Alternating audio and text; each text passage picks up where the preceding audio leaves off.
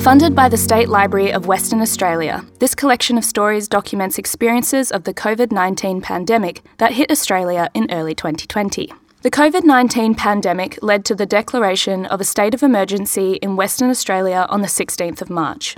WA went into lockdown between the months of March to May, with further restrictions continuing for months after. During this time, events were cancelled, schools shut down, and parks became overcrowded. Thousands of individuals, businesses, communities and organisations were severely impacted as they were forced to work from home, social distance and book emergency flights. This collection, produced by the Centre for Stories in Northbridge, Western Australia, explores these unprecedented effects and contributes a record of this remarkable time in history.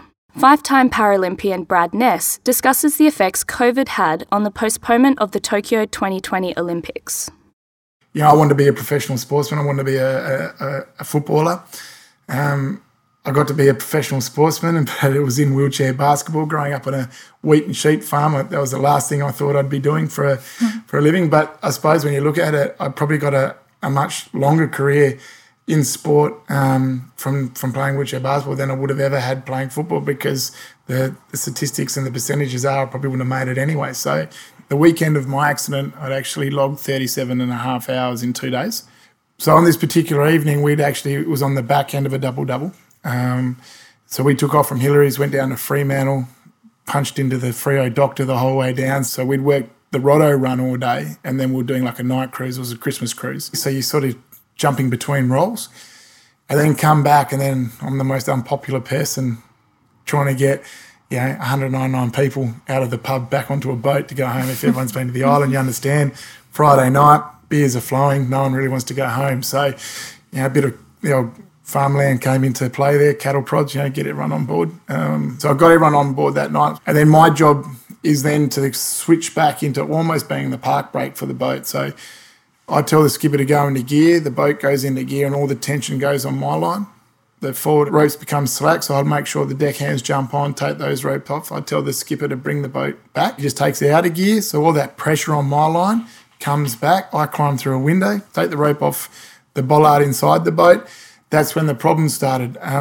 Someone yelling out, "Get us a beer," or anything like that sounds like my next command, which was all clear. So the skipper thought he was all clear.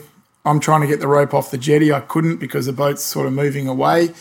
I've got about 4 metres of line that's paying out through a scupper hole about so big. From trying to yell from the window, and then from the stairwell, when I pivoted, I put my foot in the rope, and it just tore my foot clean off out through the scupper hole within a split second. If they say your life changes in a split second, I reckon it can change quicker, because I actually sort of saw it, but I didn't have the time to get it out.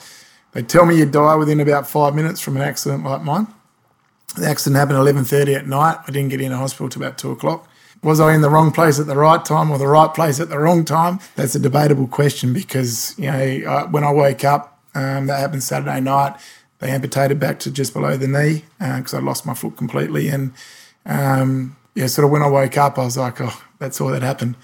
I'm still here. So, forever grateful for the people that were on board that night, because, I probably shouldn't have got off the rock that night. I was 12 weeks into being 18. So I suppose the way I looked at it, I'd lost being able to play football. I suppose that was the hardest thing. Sometimes you've just got to stop and think and almost breathe and say, okay, this is the obstacle in front of me, or this is the situation, and you sometimes got to look outside the box. And the way I attack life now, and is it because I had that accident? I'm not sure.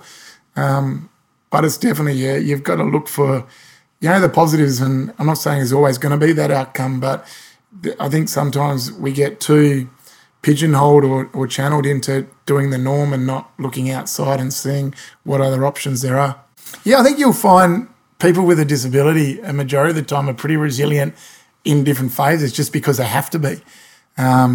Society's changing a lot now, which is making it sort of easier, I suppose. But a lot of the guys, they're very resilient in how they go about their daily lives, and they're very structured as well. I suppose you need to be, because you can't just wake up and jump out of bed and jump into a car and go. Like there's a lot of planning to go into all of that. So, it's been refreshing to see some of the things they've come up with themselves to adapt to COVID. There was a lot of concern because of some of their disabilities also makes them more susceptible to something like COVID, just with respiratory, paraplegia and stuff like that. So there was a lot of concern from them that, hey, we don't want to even go outside here at the moment. Mm-hmm. We're not going to risk going to a shop. So, yeah, it's been great seeing the way they've helped each other through COVID. A big part of me was so upset because they had bought in and they had worked so hard for 10 weeks, then all of a sudden, bang, they're in lockdown. And they couldn't train. So that was frustrating, and it was frustrating for the athletes. The mindset is now, hey, let's go away and you tell me what you want to work on. And now let's take this time to, and it might not be so much on the court. It might be getting their NDIS plans in place so that, for the next year, their goals, they can work towards their goals and they can get assistance to do that. We were very fortunate. Wheelchair basketball was one of the first sports programs back up running post-COVID, maybe the only advantage to being the most isolated city in the world. Right or wrong, they've shut the borders and, we can move around, we can train. Like we were very fortunate. I had to go one athlete at a time. So my coaching day went from, say, 2 hours a day to 7 hours a day. But we got through it and that enabled them to get back and get training. So we got the jump on the rest of Australia by probably a month, maybe more. And now we're seeing back in lockdown, we're back training like there's no problems. We're full contact, we're scrimmaging, we're able to do what we want to do. The advantages of WA, I suppose, we always sort of, joke about cutting ourselves off from the rest of Australia and stuff, but we're seeing now that, for how long, who knows, but we can actually sustain ourselves as a region, as a state. So even though the games have been postponed a year, it's given opportunity to a couple of our players now who probably they're developing, they're young guys coming through, and there's a girl there as well. My squad's mixed, but we've got a couple of athletes there that would have missed Tokyo if it was held in 3 weeks' time. But now that it's in a year's time, they're actually got a really, really good opportunity to make that team. So their goal is not so much Tokyo in August next year, it's actually being selected in February. So when we look at it that way, I'm saying to them, hey, train now for that. If you make it, awesome. We'll deal with that after that. If you don't, February, it doesn't matter how hard you train afterwards, you've missed the boat. So let's not look at this as 12, 13 months out. We've got to look at this as we're now training for this and what are we going to do daily to achieve that. You've got to focus on today and what you can do, like I said, on and off the court. How can you be a better person to be able to be ready in February when they start selecting teams? Post-COVID, you talk about how things change. One of our guys finishes training at 9 a.m. and he's sitting there, sweating in his training kit, but he's got his phone and he's on a Zoom conference for work because they check in at 9 o'clock. And a big part of their thing is how they all work from home. So I think what sport's going to look like moving forward is that we're going to get used to not seeing crowds. If you're asking me whether Tokyo will go on, I'm really sceptical. Look, I think if there's any country that can pull that off, it'll be the Japanese. They'd put in new infrastructure for travel, commuting in and around Tokyo. It was amazing what they'd done. So if anyone can do it, they can do it. But it's going to be tough, and you live in hope, and you've got to keep everyone upbeat and training and stuff. For a lot of people, they're going to have their dream taken away from them, and then it goes back to what we were talking about before, their self-worth. What is it? A lot of people suffer coming out post-games because they put so much into competing for that 10 seconds, 40 seconds, whatever it might be, and then they have sort of nothing past that. I'd hate to be in someone's shoes where they've dedicated their life, or a big part of their life to getting to that event and then it's taken away from them. That would be really hard to comprehend. I'm evolving as a coach. I'm learning all the time. But the biggest thing is having the patience to work with everyone, with everything that's going on, because everyone's being affected differently with COVID. Just working through everyone's, I suppose, individual needs as a coach has been, for me, a little bit challenging. Just now having the patience to say, hey, we don't know when we're going to be able to train at an international level again. Mm-hmm. So we just got to keep doing, control what we can control, and that's being here in WA.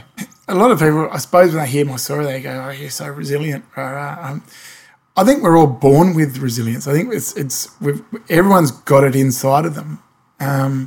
Sometimes it just takes an event in someone's life to, I suppose, to really bring that out, and it's a powerful thing. But I do believe we've all got it inside of us, and it's just how do you tap into it? How do you harness it and use it for an advantage? I suppose it's just with me, with my resilience, or with what I see with the athletes every day. It's showing people that they don't go out of their way to be resilient. It's just the way they are. It's like they have to be able to make, to get through to the end of the day. And that's where I was at the start when I first lost my foot. It was, let's just focus on getting through to the end of the day. And sometimes people say you can't do that. Like for me, the police turned up and took my license off me, and all of a sudden I couldn't drive. I've grew up on a farm. I've been driving all my life. So to lose my license, it was like, okay, well, how do I get it back? People look at that as being resilient. I just look at it as life. With me, I wanted to be a sportsman, and I did it through basketball, like I said before. Is that being resilient? Maybe it's just following your dreams and, working hard to get there. Thank you for listening. For more information about the Centre for Stories, head to our website, centreforstories.com.